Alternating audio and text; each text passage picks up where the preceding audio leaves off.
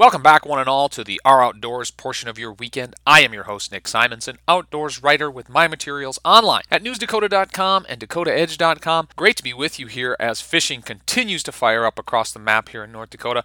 Walleyes coming off the spawn. You're finding those eaters that are nice and hungry, 14 to 18 inch walleyes, perfect for the pan. Get out there and target them, jigs and minnows, work those break areas that they're coming out of the spawning area, and you're going to find a lot of success as they fire up and feed. Pike are very, very active as well, and you're going to start seeing those stock trout hit a lot of those lakes and ponds, giving you and the kids a chance to get out and catch a very unique fish throughout the state of North Dakota with the stocking efforts that are going there. Additionally, we have a few days left in the wild turkey season here this spring, so get your Jake decoy out there, get your hen decoy out there, and start clucking. As old Tom gets desperate to find a mate, you'll be able to get the drop on him and have a very successful hunt and punch that tag here in spring of 2021 for your wild turkey. So those seasons are firing up, a lot of excitement, some excitement indoors and online at gf.nd.gov. Of course, the North Dakota Game and Fish Department has announced the opening of the Firearms Deer Lottery for November of 2021. So you have until June 2nd to get your applications in at gf.nd.gov on the Buy and Apply tab. You can apply for your firearms tag and for your muzzleloader tag. And this year, tags have increased by 3,150, showing a stable to slightly increased population of deer on the landscape here in the Peace Garden State, giving you more opportunities to explore and a better chance of getting a tag for the upcoming firearms season. So a lot of excitement, whether you're out there in real life or you're logging on to get those applications in. So much to do here in early May. I hope you have a chance to get out there and enjoy all of it. And as these seasons kick off, another one comes to an end. Last week, the legislative session in Bismarck closed out, and for that, we have a complete recap with John Bradley, the Executive Director of North Dakota Wildlife Federation, giving us all the information we need to know for changes in hunting and fishing laws right after this quick break. Welcome back to the show, everyone. Hey, a lot of sportsmen are breathing a sigh of relief coming out of the 2021 legislative session out there in Bismarck. And our man on the ground was John Bradley throughout the entire session. I'm sure he's breathing easier as well. John is the executive director of the North Dakota Wildlife Federation and has firsthand knowledge of all the ins and outs and goings on we saw this spring. John, welcome to the show. Thanks, Nick. Thanks for having me. And you're absolutely right. It's always a sigh of relief once the session finally ends. Great to be here and great session for sportsmen. Yeah, absolutely. It was. And the big bill, of course, was Senate Bill 2144. Talk about that modification to the no trespass battles that sportsmen have been fighting for the last 2 decades. And then talk about the related bills, 2036 and 37, which didn't pass, and how this all shakes out. So Senate Bill 2144, for folks who didn't know, dealt with the criminal trespass and electronic posting. And this bill really stemmed from the access study that was passed in 2019. So legislators, landowners, sportsmen, they all sat down during the interim where there was less pressure, no end of session deadline, and we were able to work on a solution to, stop the no trespass wars that we've been fighting for 20 years or so. And so what they came up with was some added property right protections for fenced land. And that was really the landowners who were worried about protests, four-wheelers and trucks doing, donuts and tearing up pasture lands. And then the other thing they wanted was the ability to post land in an easier manner. And so they got that with the electronic posting. The good news is those landowners who still don't want to post, they don't have to do anything. That land can still be available and open to sportsmen.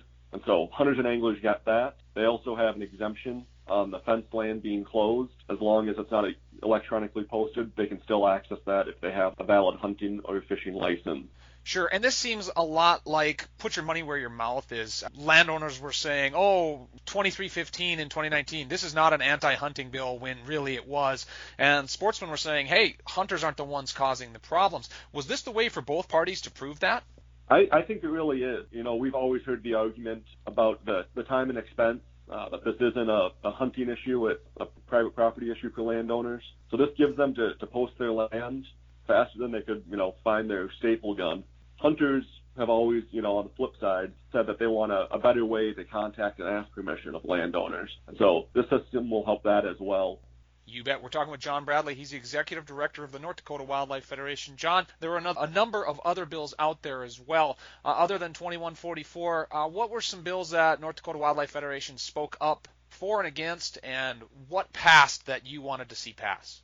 Yeah, there were a few smaller bills, but that will have a positive impact for sportsmen in the long run. I'll give, a quick example. House Bill 1218 was the plots bill. It would allow non-resident landowners who enrolled in plots to hunt their own land during that first week of the season. And that doesn't seem like much, but that will really increase the number of plots tracks in the state for all of us to access. Game and Fish, that was the number one concern from non-resident landowners of enrolling their land in plots, is they still wanted to be able to go and hunt pheasants that first week. So we should see more acres going into plots with that bill being passed. The other big one, I would say, would be House Bill 1162, which would allow raffles to be conducted online. Obviously, during the pandemic, a lot of sportsman groups weren't able to host their in-person banquets. This bill would still allow for that charitable fundraising through raffles to take place online and really, raise some money for our mission and for other hunting and wildlife organizations across the state. You bet. And there were a lot of negative bills out there, as you've previously referenced. What are some of the bills that North Dakota Wildlife Federation opposed and was able to get killed this session? One of the biggest ones was the attack on the Outdoor Heritage Fund. NDWF worked hard with our partners to kill that one. And you wouldn't think it was as big of a fight if you just look at the end vote on House Bill 1215. It got, 0 yes votes on the Senate side, so it died. But a lot of hard work went into defeating that bill. And that bill looked to just raid money in the Outdoor Heritage Fund for special interest group projects. Obviously, the Outdoor Heritage Fund is a major source for wildlife habitat and for sportsman access in the state. So defeating that bill was a major win. That took a lot of work behind the scenes to get done. We're talking with John Bradley. He's the executive director for the North Dakota Wildlife Federation. John, like asking any pundit after the Super Bowl who's going to win next year's event, what do you see in 2023 for the legislative session, and are you seeing any positioning already?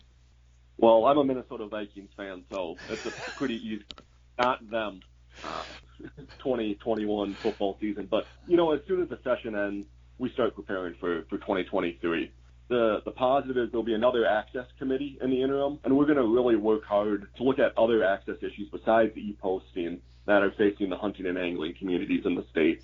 I think that will be a great avenue to really increase sportsmen and women's access, get more land enrolled in plots, and really address some other things that might not be high on the list of, legislators, but are definitely an interest to sportsmen. So as we wrap things up here with John Bradley, Executive Director of North Dakota Wildlife Federation.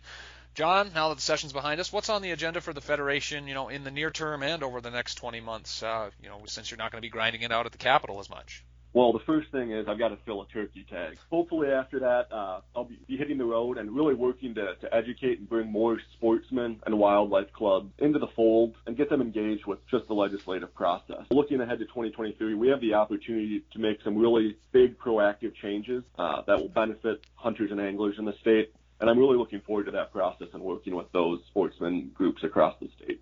Absolutely. We appreciate your work on the ground throughout the session and wish you the best of luck with that turkey tag. And, of course, thank you so much for sharing your insight on the show today.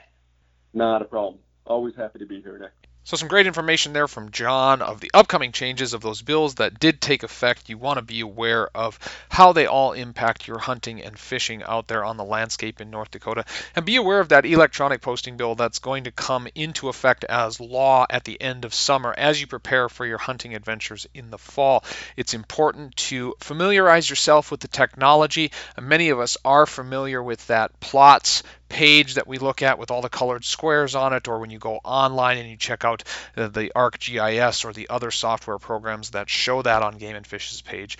Note now that there will be posted lands in that digital or print page, so you'll be aware as to where those boundaries are, even if there aren't posted signs up. So keep that in the back of your mind as we approach those hunting seasons, and check in at NorthDakotaWildlife.org. If you check in there, John has online all of the bills that were passed, how the Federation stood on them, and what ended up happening to them, whether they passed or failed. So you can look those over. And soon to come, there will be a listing of all of our legislators throughout the state of North Dakota, so you know exactly where they stand when it comes to hunters, anglers, and conservation throughout the state. So you can make those judgment calls at the ballot box in November of every election year. So a lot of resources coming forward out of this legislative session that you need to be aware of as a responsible hunter and angler.